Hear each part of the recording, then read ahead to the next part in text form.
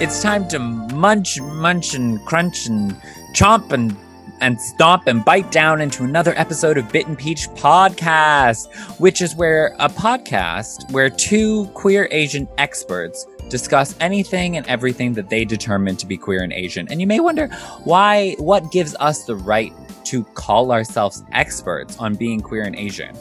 And I will note that I was once told by someone at some point that in order to become an expert at anything, you just have to do it for like 10,000 hours. And I can tell you right now, the only things I've ever done for 10,000 hours besides eat, maybe eat, sleep, and breathe, is being queer and Asian, because that's a 24/7 situation. So I am an expert, and I have another amazing queer Asian expert in the pod today. I'm so excited to have our guest, who is a nightlife icon, a DJ extraordinaire, a trailblazer, and also the founder of one of the most radical club nights in London. Beyond London, in the UK, maybe, you know what, one of the most radical club nights in the world, Pussy Palace. Please welcome into your earlobes and beyond, it is Nadine Artois.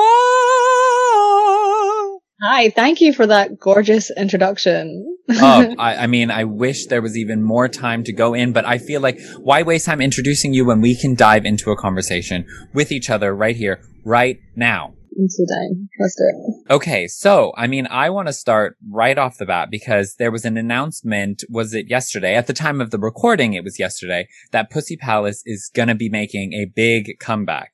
Can you tell our listeners a little bit more about that announcement and maybe even a little bit more of what's to come? Yeah, so I had like a really tough time with Pussy Palace probably throughout its whole existence. Mm-hmm. Thing that gained a lot of traction very quickly, and I did not have the skills or the mental capacity to deal with what I was dealing with, and there was a real lack of boundaries and just I really not understanding who fully I was. I was still coming into terms with that. Anyone who knows the history of Pussy Palace will know that it got queerer and queerer and queerer, and that's it very much lived alongside parallel to me getting more confident in my identity. Mm-hmm. In a public sphere and through a party, that also people lent on so much, probably more than they should have, because, we're the people that were involved, myself included, we're just human and trying to work through our own stuff too. Not perfect, dealing with their own traumas, unresolved traumas, not having space to deal with those traumas, so. Absolutely. I was unhappy the whole time. And then, as a result of that, and plus many other things, I decided to take a break. And then following that, I, had a mental breakdown, full proper ones. I know we joke about that all the time. I had a breakdown, but it was it was big. And, did that coincide with the pandemic, or did that start happening before? My own isolation at December 2019. Mm-hmm. Then was trying to peel myself back together for the year that I had Uh-huh. And and to just be real, if 2020, if the pandemic didn't happen, it saved my life. Wow. Because if I'd had to continue with what I'd had to continue with, I wouldn't have survived. No way. The pandemic lockdown was a chance for me to really take stock and really reflect, and it was really hard. I nearly died a couple of times in that as well, to be quite honest. But Mm-hmm. through this healing journey and a lot of things that I had to face. And then I was able to actually have a conversation with myself and reflect and go, hey, actually, these are the things that I was uncomfortable with. And most of that was actually to do with the amount of things that we said yes to, what our actual values were. And also how things are run internally. The problem is when you're a facilitator of something, then you all of a sudden become parent, especially with queer people, you become many, but actually looking after the facilitators, like they need like a lot of care to be able to do the work that they're doing. And there wasn't really an infrastructure within Pussy Palace to be able to facilitate that care for the people that were involved. Also, I didn't know anything about business. I don't know anything. I grew up in the clubs. Like, I didn't go to uni and know about spreadsheets and things like that. Like, ooh, spreadsheets. Oh, ooh, they are my lover and my enemy. so I had to like learn all this stuff, and I was like, okay, actually, I've been given a gift of I know how to challenge things, and I know how to push for things, and I've got great ideas.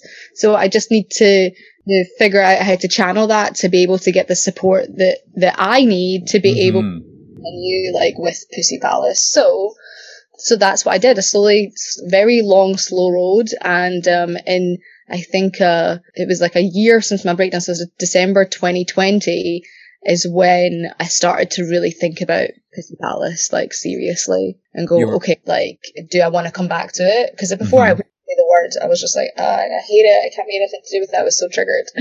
And then through a lot of advice from people who all over the world who do similar parties, people who have parties before, people who have been through similar like mental health and neurological and learning difficulties that I have, like speaking to them and how they cope with having a business or working with people or managing themselves and the work that they do, and like actually starting to like reach out. And then got a support worker and was able to apply for Arts Council for DYCP, and you got it. And then of that cash to spend the summer to develop Pussy Palace, where I've got hired an ethical business coach, a social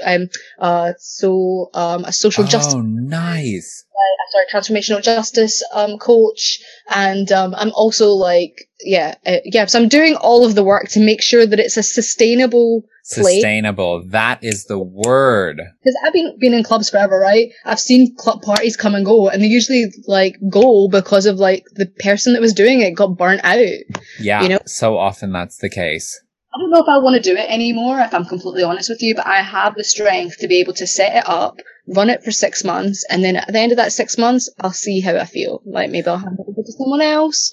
Maybe I'll... Well, that's the beauty of you figuring out how to create the structures that actually have that sustainability and like things with spreadsheets and stuff, because you can teach someone how to read the spreadsheet you've made. But if it's all just in your head, no one can ever help you. Like, it really does all fall on your own shoulders. So that's like a good task in learning how to delegate as well, of like, yes, I can build all this, but in order for it to run, there's going to need to be other people involved. And if you set up the structure correctly, then someone else could, in theory, take your position. That's kind of what I'm trying to do. So it's like a long like road ahead. There's so many things that need to be done, but I'm like supported, I'm cared for. That's what you need. Honestly, if I'm honest with you, like Shay, like every single post I ever did on social media, on Instagram, on Pussy Palace, I would have the fear every time. And that the other day, it felt so good not to be afraid and be fine with my truth. And I was like, what, did a little bit of risk management. I was like, oh, what if someone says something? Or, I used to be so afraid of like what other people think. And I'm like, nah, secure in who I am and secure in my truth. And at almost 33 years old, I've never experienced actually a real sense of accomplishment until this year. Oh, I'm so glad. It's huge for me, this thing. Like, and of course, all the same problems that happened at Pussy Palace will probably still occur, but I'm going to like be able to handle it in a new, different, and more like sustainable and like fair and like way that is not going to like send me under, Yeah, where it's not going to like completely uproot the work that you've done. You're like, okay, yeah, this is going to push me, but I can like get back up from it. That's incredible. What I'm responsible for and what I'm not responsible for, because before I used to think I was responsible for everything, absolutely everything. It was all my fault. Everything was, and also it's a mixture of the position I put myself in, some people pleasing, and also the position that people put me in, I remember one time, like, I put out a thing saying, like, don't come into my DMs anymore, like, talking about, like, sexual assault, and a lot of people actually go back to me saying, like, no, you have to take that on. And I believed them. Oh, I mean, yeah, if multiple people told you that, I can understand why you'd believe that, but that is definitely not your responsibility to field people's past traumas. Like, you've got your own to deal with. I think we all need some more therapy. I was just thinking about this the other day. I was like, ooh, I should put that on my to-do list. More therapy, please. When I look back on everything, I see so much beauty and so much like Pussy Palace is bigger than me, you know, like the with it in the issues that I had with it in the grand scheme of things are just a small little part of it, really. The work that has been done and the people who have been impacted from it positively is like beyond. But I guess like if the one thing that I want to carry forward in this like new iteration of Pussy Palace is things that I thought before but I felt like I couldn't implement, and things that I tried to implement that I could. But generally, like, we are projecting too much onto each other and we're punishing ourselves and each other too much. And, you know, we do like live in like a carceral state, and because of that, it forces us to want to punish each other. And I don't know, what's that thing that people say, like, kill the cop inside your head, you know? So I'm just trying to like put that rhetoric like throughout like all the work that I do now. Yeah, I love that. I realize we've been talking about Pussy Palace, and obviously I know what we're talking about and you know what we're talking about, but there might be listeners who have never been or never heard of Pussy Palace. We should probably give them a little quick rundown of what this night is. So Pussy Palace is a club night. But so much more than that, as we've been saying. I mean, like, this is what I'm moving forward to now. It was like so much more than that, as in what it did for people. But moving forward, it is just a club night. Like, it is a club night, and that's it. Then, like, and there might be room to do more things in the future, but I want it to run like a clock as a club night first, and once then there's opportunity for more things, just one thing at a time. So Pussy Palace is that centers queer women, trans, non-binary, intersex, Black, Indigenous, and people of color. And like we do that through, I say we, but it's just me right now. So I do that through, our Pussy Palace does that through prioritizing people on the door, by giving cheaper tickets to the people who it's for, by lots of people who are involved, who are organizing the space or will be organizing the space alongside me, and also that's the people that we book. So yeah. It really is like, in terms of going somewhere, I don't think I've ever been at an event that had more people of color in one space, like in London, at least. And that was so amazing. One thing that I think is so incredible about Pussy Palace, like it's like thought about from the top all the way down to the bottom in terms of like really supporting the marginalized community that it's set to represent, is your safe ride home cab fare fund at the end of the evening, where people can, like, if they feel that they won't be able to get home safely on their journey, like Pussy Palace has money set aside to like get people home, which I think is just like so thoughtful. Well, I mean, like, we were there experiencing it, you know, it's not just like people who are vulnerable. I mean, we're all vulnerable, everyone's in that state. Absolutely. Yeah, we were just kind of doing that anyway. Sometimes somebody was a wee bit too drunk, like, or somebody like was upset about something, and we were just like, or like sometimes we had to remove people, but it was just, but those people, it was their, you know, you're not your like mistakes, you know, so sometimes helpful for that person, for us to get that person, even though we kicked them out, it was helpful for us to get them a cab home so that they could be safe and they're safer. So, and I guess it's sort of just like developed from there. And yeah, so it's the venue actually. They take the cloakroom money, and then we use that cloakroom money to pay for taxis, and then we also ask people to donate. And I think it's a really good like, oh wow, I think it's a really good way of like mutual aid and a way of like collective care, which is what I'm trying to push through more with like Pussy Palace, that we are all like responsible for ourselves, and it's a responsibility for each other. Because I used to have this thing called badge bitches, but I'm actually getting rid of that now.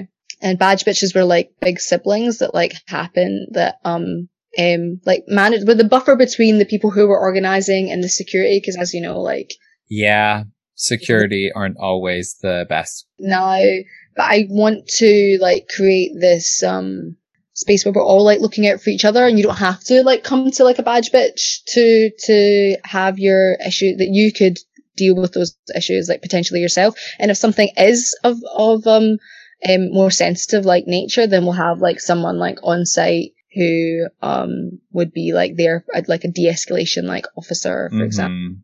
And can kind of mediate a conversation if necessary. So yeah, that's like moving forward to collective care, and we're all like responsible for each other in this space and trying to look out for each other instead of like looking to other people to sort out our issues. Yeah, it's a collective situation. Like, amazing. So you said that you like grew up in the clubs.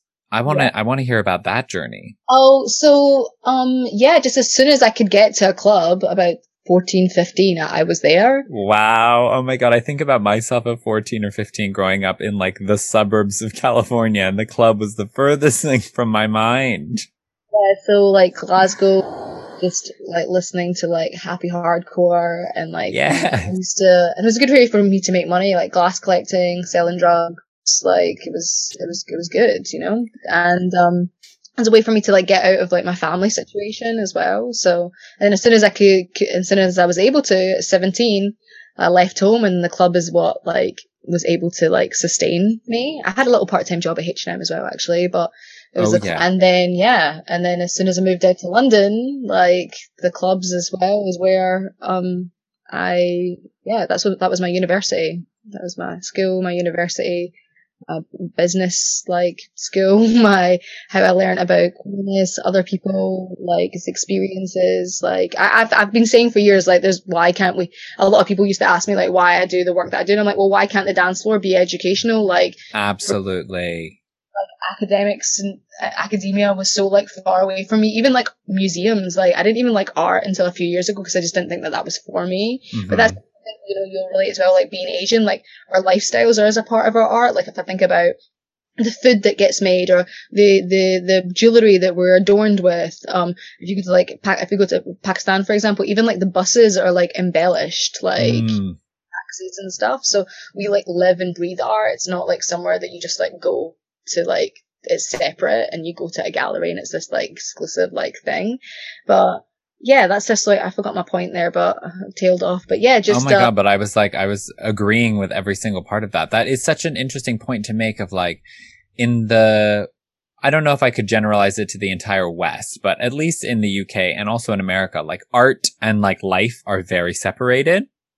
But you're right, in Asia and many parts of the world, like infrastructures that you look around are made of art. They're designed to be beautiful, not just functional. Like I went to Japan for the first time in 2019 and everything is beautiful. Everything is designed, and every single train and every museum and this and that has like characters and cartoons that are the representatives of this. And like everyone has a logo that's not just like buy this. It's like cute and artistic and beautiful, and just a completely different approach to like art and life. Exactly. And I think I remembered my point there was that like things felt like really inaccessible, like to me, like at the working class, like uninstitutionalized, like person, like living in London.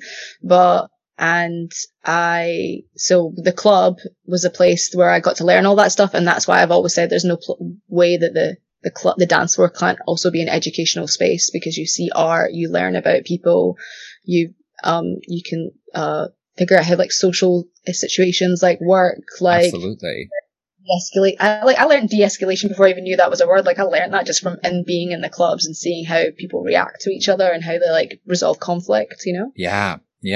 I mean, we're all drinking, you know, but still, like it was some really good examples in there. Yeah.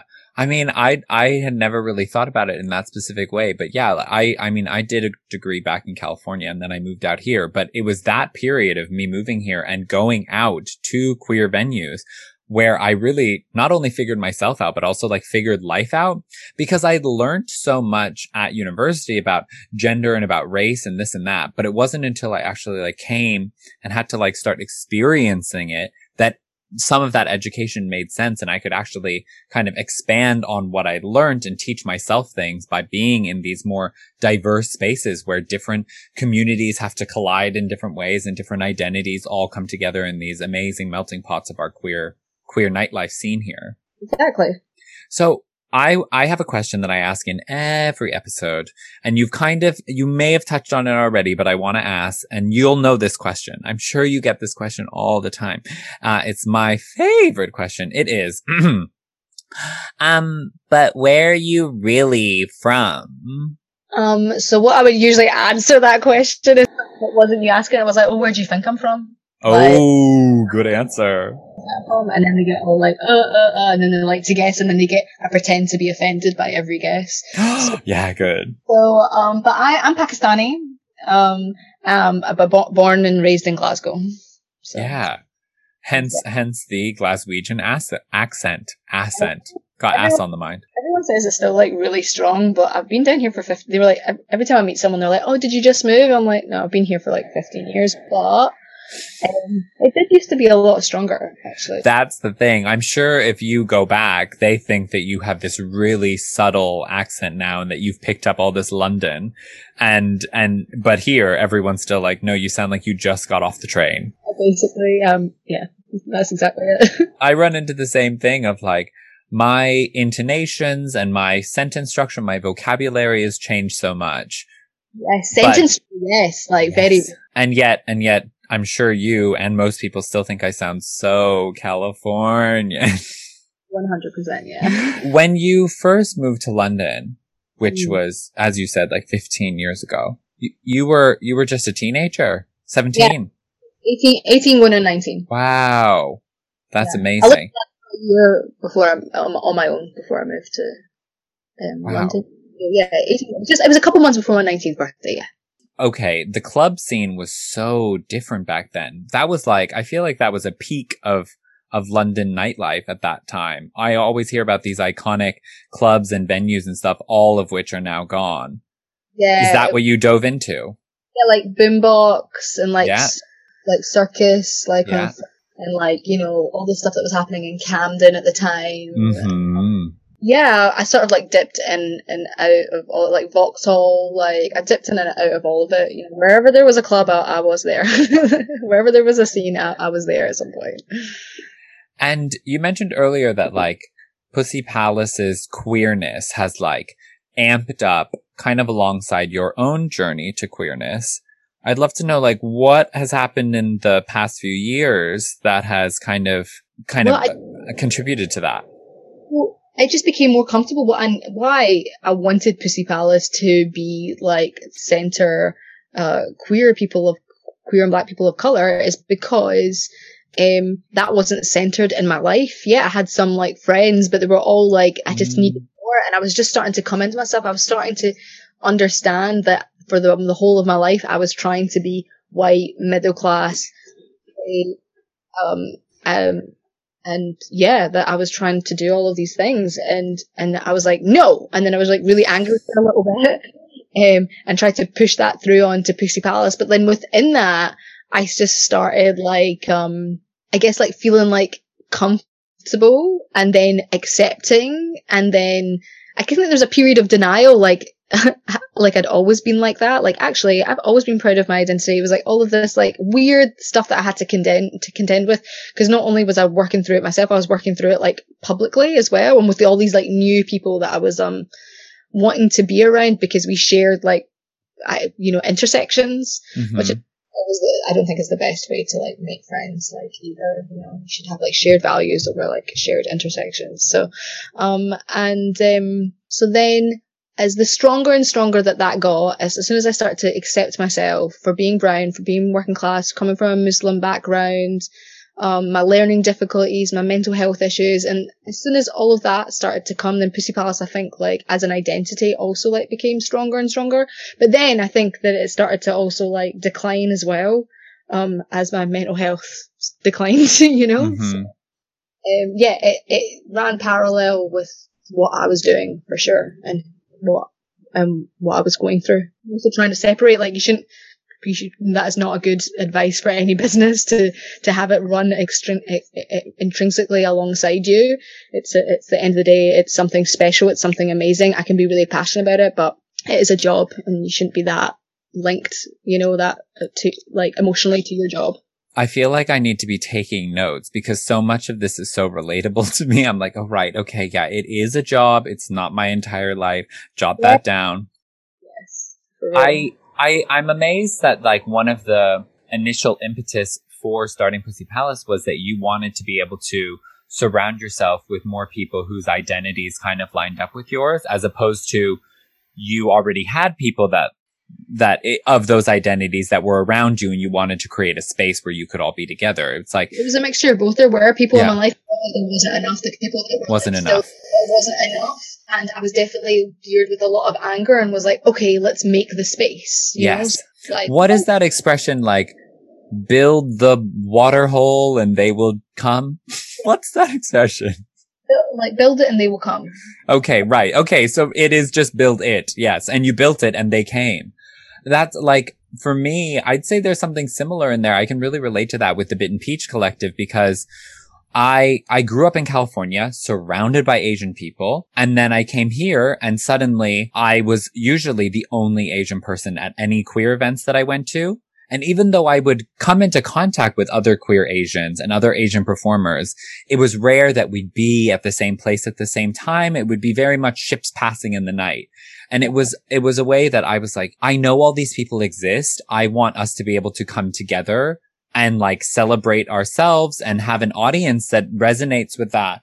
And so in the process of doing that, I didn't even realize though that it would mean that like I would bring people around me that would become so ingrained in my life, both professionally and personally, because there is so many, you know, you say you should bond over similar values as opposed to just like similar intersections. And I think there's obviously a crossover in that as well, because often people with similar intersections do have similar values, although that's not always mutually exclusive. So for me, it brought all these people to me that I didn't know I needed to be such good friends with. I knew I wanted to make a thing where people could perform and celebrate together and have a great time, but I didn't know that like that would spill over into being such a large part of my social life. And it really has like invigorated my time here in London so much more to have that collective, that family sphere around me. Yeah.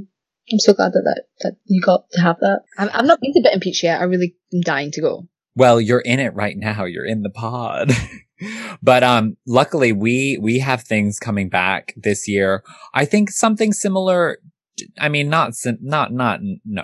But there's maybe one or two similarities. The pandemic, I think, helped. I thought it was really going to hurt us because I thought all the momentum that we had was going to be gone. And when venues would reopen, they wouldn't come to us because we were still new. They would go to the people that they knew the longest.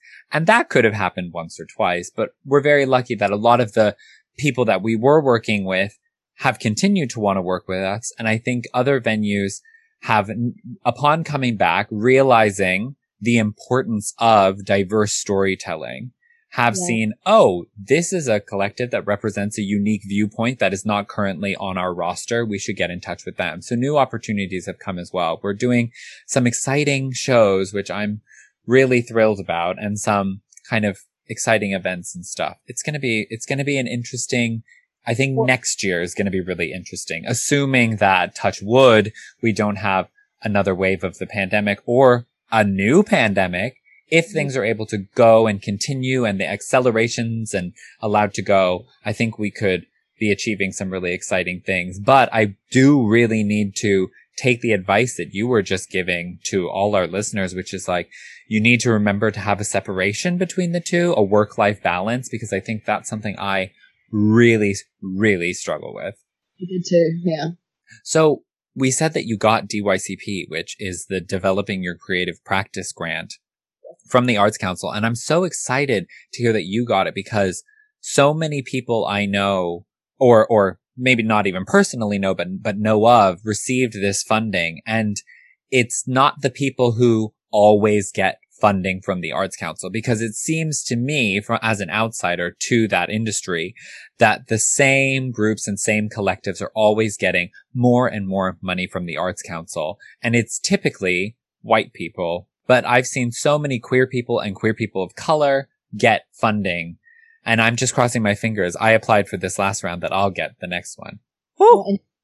Get that, because I honestly, these things, I'd heard about it, but I didn't know that it was, I could have access to that, like anything that slightly academic. And I was like, no, that's so scary. And anytime I would look at a form, I'd be like, oh no. Then I realized that, like, because of my disability, I can apply for a support worker. Yeah. really like helps everything, because I've got all the ideas, like I know what to say, I can talk forever, but actually like writing it down, like that's so difficult for me. So to get that support work, and also it's kind of like they don't really advertise it. So if anyone's listening, and if you have any learning difficulties or any mental health issues or neurodivergence, like, and you want to apply, you can send them an email saying that you want to, what grant that you want to apply for, and that you want a support worker, and then you can also appoint a support worker. So someone that maybe like, you know, that's like good at writing or have had experience in writing funding applications, and Arts Council will pay them something like, it's really good, it's like £200 like a day, and I think you do like 3 to 5 days depending on like what you're doing. So like, you know, it's also like good money for like another like queer who like, you know, is good at doing that stuff. Like, yeah, I mean, it's so cool to be paid to help someone get money. Exactly. Like, yeah, my friend Jen Smethurst, non-binary icon, is a very good application writer, and one of their jobs sometimes is being the access worker, support worker for people applying for these things, and they have a very high success rate. And I'm like, yes, this is what we need, because you're right, the barrier for getting into those applications is very high, not only because it's hard to condense all the things that you want to say about your art and your practice and your development into a very small word count, but just the very specific structure of the application and the website that's very confusing. Like I've done a few applications for the Arts Council for different things, and I only feel like now, several in, am I kind of getting the hang of, okay, this is the way to present the information that will be understood. Like, you gotta learn kind of, it's not even necessarily the lingo. It's not like you have to use big artsy words, but you have to learn kind of the way to talk about things. Right, yeah. It's complicated. I mean, that is what, honestly, but applying for the arts, I applied for it, was it end of January? I started at end of January, beginning of February. Mm-hmm. So I said December is when I started to think about Pussy Palace, and then I applied for it. But then actually, I didn't do it for Pussy Palace, I did it for me, and then I just had a portion of it that I wanted to put towards to develop it. But that actual process where you start to really interrogate, like, who you are, what your practice is, what you want to do, think long term. Like, I'd never done that before, like, ever. Like, thought about anything in a long time. I was very much like, live in the moment, didn't think I was going to live for that long, so didn't care about the future. Like, and now, like, to think that way is so fab. Like, I understand myself better, understand the work that I do better, because it asks really hard questions that you really have to think about. And yeah, it was just, the application alone was a difficult but super like helpful process for me to figuring out like what it is that I want and what I am actually able to do. It's amazingly fruitful to have to put into words what you do and what you want to do, because you can have a conversation with someone and you can go on and explain all the things you've done and all the things you want to do and all these ideas. But when you're forced to like, can you do it in 300 words? And you're like, okay, I guess so. Like, and you have to boil things down to one sentence. Like, Pussy Palace is X, Y, and Z. And like, to be able to do that, it's like, oh, actually, yeah, that is what it is. Of course, there's a million more bits to it. But like you said, it is a club night. Yeah. Like, it's a club night with a lot of like amazing, like, I guess, like features and like ethos. And I mean, you'll see more of that, because what I'm going to do is like, as I'm in the process of still developing it. So, you know, you'll see like, statements and policies and like things that I can about, and like what, you know, I'll be putting all of that kind of stuff out. But yeah, there's all of that like not infrastructure, but all of that sentiment that goes alongside Pussy Palace. But at the end of the day, yeah, it's a club night. It's a club night, and also like event space, DJ, music. You know, that is the main components of it, really. You mentioned like statements and stuff. I forgot one of the things that I think Pussy Palace kind of pioneered in a way in the East London, maybe not specifically East London, but the London kind of queer nightlife scene is having a like set of safe space rules, like policies for the club, that I think a lot of spaces adopted similar policies based on you all doing that. I mean, yeah, we definitely, I mean, we weren't the originators. Like, I got a lot of advice from people who'd been doing it far longer than me, and for years there have been policies in underground like club scenes. for like a long time. If you look into like the history of like underground raving, it's a thing for a while. But yeah, in this sphere of what you talk about, people were inspired by us, and it was taken worldwide. People adopted versions of the policy that we gave permission to, or they sent us like one back. The policy was like subject of people's dissertations. It was really whoa, that's really cool. And it was cool, and I think that the sentiment was amazing. But actually, how do you put those things into practice? Oh, that's hard. You can say all of these things, but how are you implementing it? And there's some things in that original policy which I think is still amazing, and I think I love it. I actually have it hanging up like in my hallway. Yes. Like, and but I think the question is, and I asked this at the time because at the same time we were using other safe space and even like venues like Ecto and like Village Underground and stuff like that. We're just like using them, but it's like, well, what does safe space mean? What does like, it mean? A lot of queer people, especially queer black and brown people, are not even safe in like their own homes. Like, you cannot guarantee safety. It's like literally like all of the same problems that we're trying to fight against at Pussy Palace are also things that we experience in Pussy Palace. It's not a place where these things are. Yeah, it's not a vacuum completely like separate from society. It is still within this world that we live in. It's just, hopefully, there's a filtration system around it through the policy and through the community that kind of does make it not safe, but safer.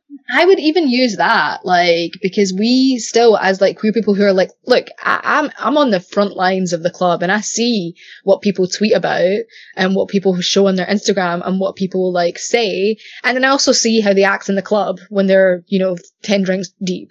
Like, we are being intentional. We want to carry out this way of living, but sometimes when the traumas that we've experienced as like queer black and brown people, like, and trans people, is that, and we're not supported enough, like in the daytime, that all of our issues sometimes bleed out into the dance floor, the one place we actually feel like we can be ourselves, Yeah.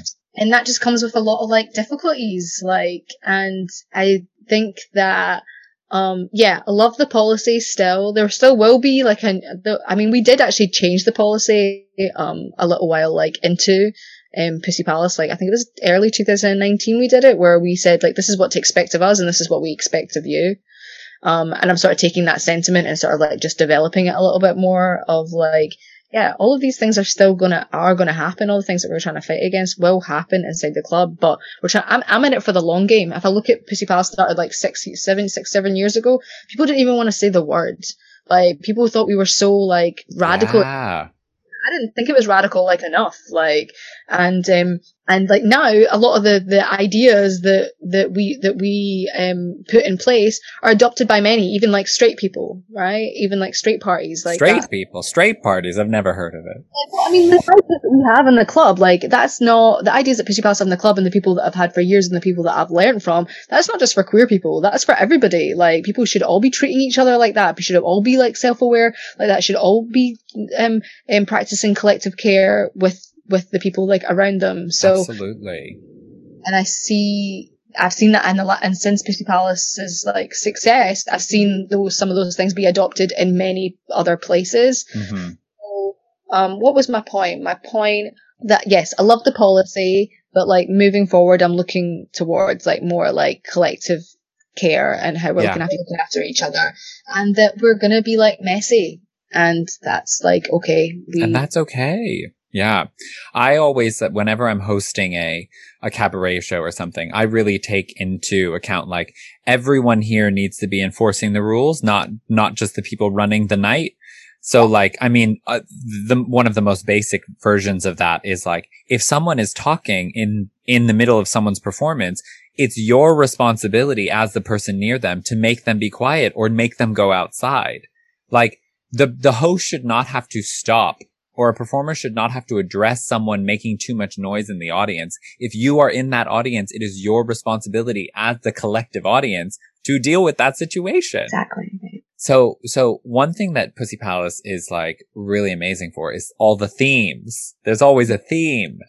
Yes. Has that all been cooked up in your little brain?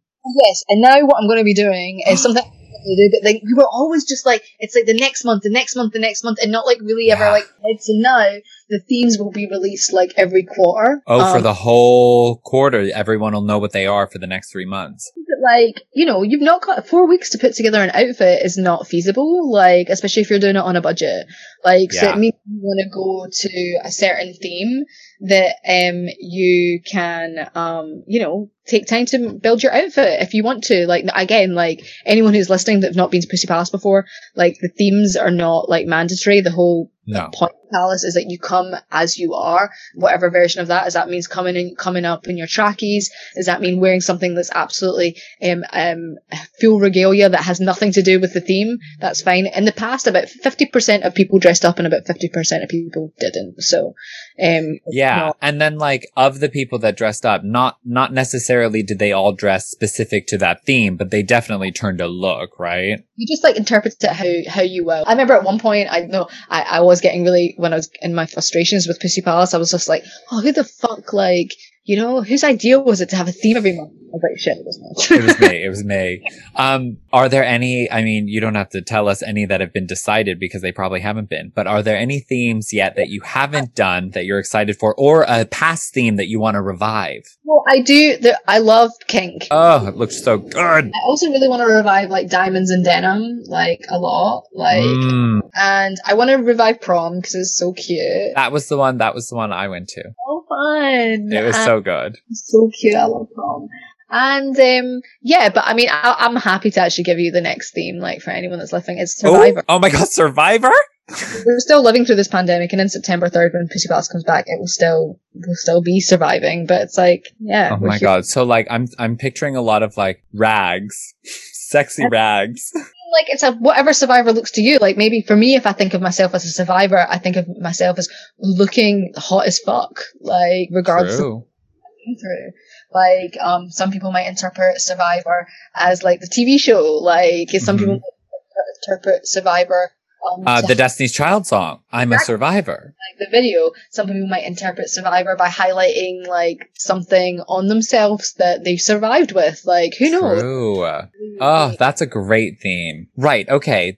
Usually I like segue into it, but we've been going too far down this route, and I need to ask another question that I always love to ask. Now, can you recall from your developmental period, which obviously we are always constantly developing, but who stands out to you as the first or just most memorable Asian icon from your developmental period? Okay, so I was just obsessed with any Asian person that was on like British TV. Yes. Like, for me, that was probably going to be Connie Huck, who was a presenter on Blue Peter.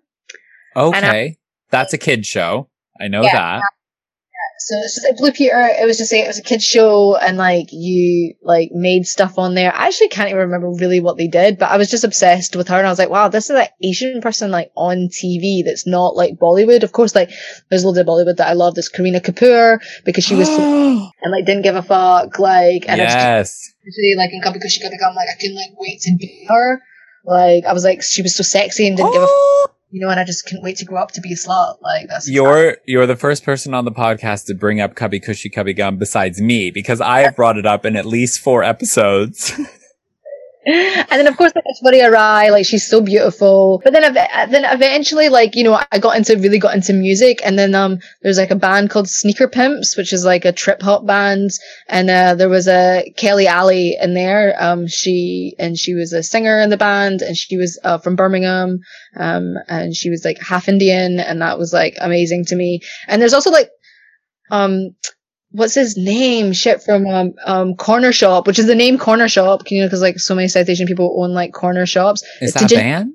Yeah, Corner Shop's like brim full of Ashen 45. Remember that song? Oh, yeah, I'm grooving. I know it. It was a kind of a one-hit wonder, but they actually had a great album, and the lead singer from that was, I forget his name now. Oh my God, it's Tajinder something. Oh, Tajinder Singh, maybe, I don't know. Like his brother was in the band for a little bit too, and yeah, and also like he names a lot of like famous Indian people in the song, like, and it was just I was just like, wow, these people, they're not only being like just being Asian, because they look Asian, you can't hide that, but they're invoking it in their work. They're putting it on display. Then who else was it as I got a little bit older? Was like MIA, of course. I was just yes, she is actually in the Queer Asian Pokedex already. Like, how can you exist and you fuse all of these like way that you grew up like together and be so fucking cool? Like, I can't wait to be her. I actually have someone else that's like not Asian, but I'd lie that I told everybody was that she was Asian. Oh my god, I love that you assigned someone an Asian identity. You are allowed to do that. You are in your well right. Who was it? She wore bindi all the time, and she wore Mendy, and she dated like her guitarist who was also South Asian, as Gwen Stefani. Oh my god, wait, did you tell people that she was Asian? Oh, yeah, she's like half Pakistani. I used to tell people that. Oh my god. Oh my god. That's so funny. She came to mind when you were talking about like the band. What was the band called? Corner Shop. I was like, oh yeah, one of the people in No Doubt was Asian. Dated him for a little bit and adopted like his culture basically. So, and I just was like refused to believe that she was white. I was like, she has to be. Like, why would a white person want to adopt the culture? I was so ashamed of it. So I was like, she must be like, you know, I didn't like look at. She is such an interesting case because like she did that during the No Doubt era, and then when she went solo, she was like Harajuku kawaii wannabe. She did so many like chola style looks. The queen of appropriation, but I still love her. I know she's a problematic fave. Like I cannot not enjoy all the songs off Love Angel Music Baby, even though the Japanese people in it were basically nameless puppets behind her, but I still love it. Oh, what am I to do? Favorite Gwen Stefani track? Ooh, okay. Okay. On Love Angel Music Baby, I think my favorite song might be Serious. Yes, okay. Like, it wasn't a single. But I love it. Oh, I also love Luxurious, which samples Gangsta's Paradise. That's my favorite. It's so hot. And there's like a really deep man's voice speaking French in it. And I was taking French at school at the time. And I remember being able to like understand what he was saying and feeling very, international and worldly. I can't believe that Gwen Stefani is like the representation that I needed at the time. It's so fucked up. But same. That's what's so weird is like she made Japaneseness cool when she went solo. And as a Japanese person, I suddenly was like actually interested in learning more about Japan, which is so weird because like you'd think my own family would have done that, but no, we have, complicated relationship to our identity being in America for 100 years. Well, it's so heartbreaking that we needed like the white validation to like love, to start to like and find out and explore outside of our own culture. But I mean, that's just the way it rolls, you know? That's how it was then. And I'm glad to see that things are like changing now and that like hopefully now the coolness of culture is represented by the people of that culture more. Do we think? And like, obviously, we can be the representation in our communities that we desperately need. 100%. 1,000,000%. I want to get into the most important part of this podcast, which is we, as queer Asian experts in the world, creating queer Asian culture and purveying queer Asian culture, we have this very important task burdened upon us to document the most important queer Asian cultural products into what I call the Queer Asian Pokedex, a metaphorical and figurative piece of equipment that we use to document these things. Now, we have talked about at least one person that I think needs to hop right into the Queer Asian Pokedex, and that is Kareena Kapoor in Kabhi Khushi Kabhie Gham. 1,000,000%. Like, I'm sorry, but like, no one can touch her. Like, the way she dressed, her attitude, the wind machine, like, no. The wind machine at all times. I need every single one of those outfits still today. Like, oh, they're so in right now. I love I love the opening scene where we meet her for the first time when she's grown up, because the first half of the film, she's like a child, and then time passes and now she's like a young woman. And this opening scene is her in her bedroom, which literally looks like a 2000s like music video. Everything's like chrome. She has all her colorful clothing, and she's singing along to Jerry Halliwell's version of It's Raining Men. Man, yeah, it's so good. Singing to herself in the mirror. It is pure camp. She's so good in it. If anyone hasn't seen it, like, it is a long film, but it's on Netflix. You can watch all of Kabhi Khushi Kabhie Gham. I've said it wrong. You can just like Google Kareena Kapoor and Kabhi Khushi Kabhie Gham and then like get all the clips in one go. I mean, I should just like have a Kareena Kapoor like theme at Pussy Palace, really, because she's got that many looks. Like, oh my god, a full night of her. And one of the fun things about that movie is half of it takes place in England. A lot of the scenes take place in very noticeable, recognizable spots. There's a whole dance routine they do in the atrium of the British Museum, on the staircase and on the floor there, and it's like quite a spectacular place to see a giant Bollywood style number taking place. I forgot that it was the British Museum. I'm seeing it on it. Oh, that's what that is. Amazing. Thanks for saying that. I recently rewatched it, like only a few weeks ago, so it's all very fresh in my mind. They're in like a big stadium at one point. I think they filmed some of it at Cambridge. It's not Cambridge. It's like, what is it? A famous school that they do it in. Someone told me before. Anyway, it's been about 5 or 6 years since I've watched it, but I know it's on Netflix, so I'm actually going to watch it tonight. Oh my god, you absolutely should. And it has an intermission because it is that long. Perfect time to take a break. It's built into the viewing experience. Now, I'm so excited to put Kareena Kapoor as a person, specifically as Pooja or Pooh from Kabhi Khushi Kabhie Gham. She's in the Pokédex, but I'd love to know, in addition to her, do you have another cultural product which could come in the form of a movie, a book, a TV show, a song, a person, a food, a garment, a word, anything that you believe should be documented as both queer and Asian, and obviously, above all, iconic? Yes, I do. It's coriander. Oh, okay. Tell me about this. It's a contentious taste. Yeah, so basically, it's got the same chemical makeup as soap. So that's like a lot of people like think it's soap, like when they taste it, and it's actually it's hereditary. So like, got a lot of people who don't like it. It's because it's like hereditary. It's not being like in your system or your heritage or some stuff like that. I think it's not generally how it goes. But I guess like, well, I didn't know the name for coriander for so long. It was just like called dhania in my house, like, and I didn't know the English name for it for so long. And of course, on my side of the world where I'm from, it's called cilantro. Cilantro, exactly, right? And for me, like, and when I moved down to London and I was trying to like connect culturally to my past, I did it through food. So I did know how to cook a little bit from my gran, like at home, but then trying to remember how to do that or reconnect to it. So I had to go out and do all the shopping, because I never did that like before. I'd go along with the shopping ride, but not pay attention to. Yeah, I feel, yeah. The amount of times that I picked up like parsley instead of coriander. Oh. So the darkness, but coriander's a little bit more fabulous because it's got like the more flowery like leaves. I just think is like quite queer.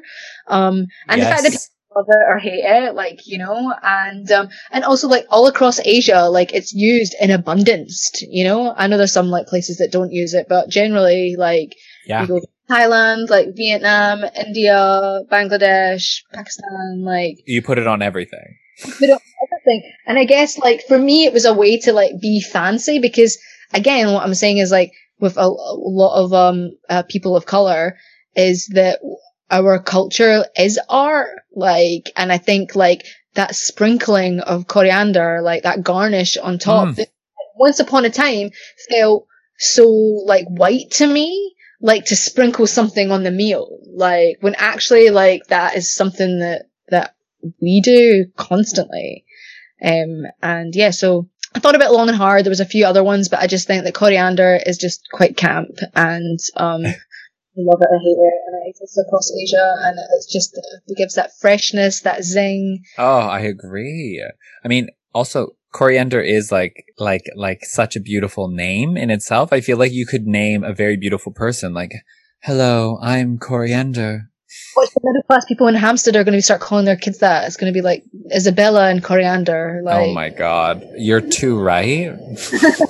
We need to do it before them. We need to like make sure it's a POC name before. So if anyone, if you know anyone who's like going through and renaming, you know, lots of trans people like to come up with new names when they transition. If anyone's in the market, anyone listening, if you're in the market for a new name, please do consider Coriander.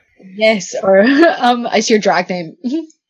Oh, it would be a great drag name. Oh my God. Also like Corey, end her. Like you need to end her.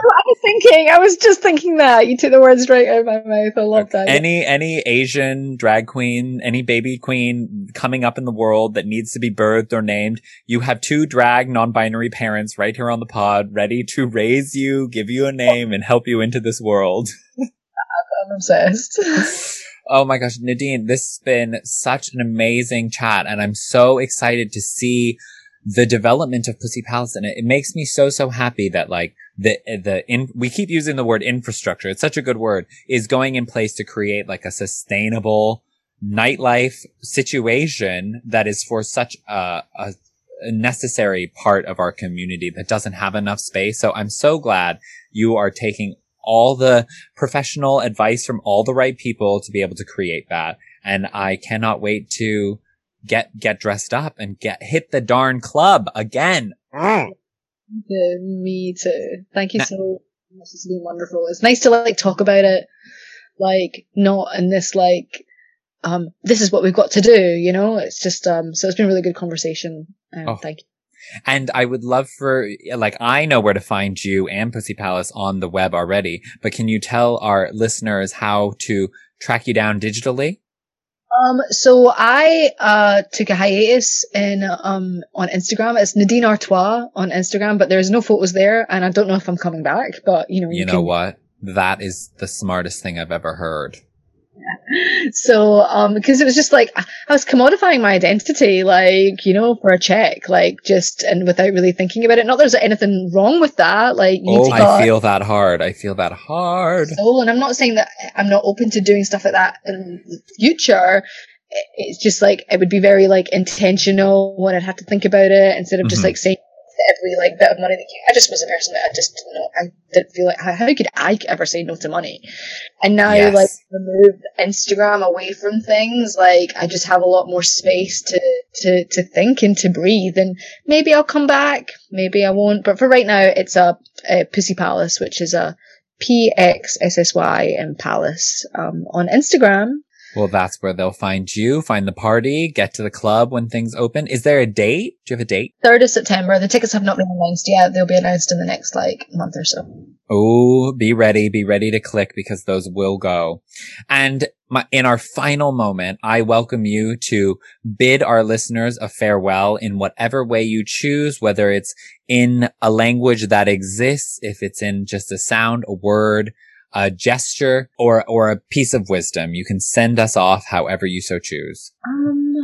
Thank you so much. I think I want to say to everybody is like, just take care of yourself and people around you, and like, don't be like so hard on yourself. Like, just speaking from experience, I was too hard on myself for too long, and I hope that you can find peace in like whatever you're doing, and most importantly, acceptance, because like, you're worthy even if you're not doing anything.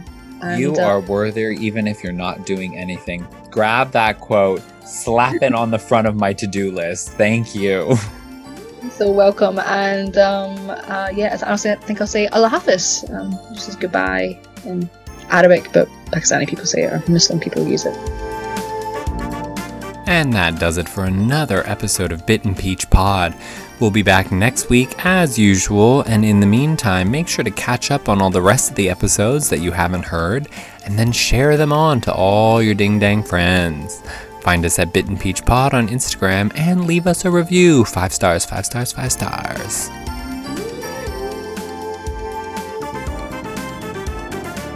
Isabella and Coriander.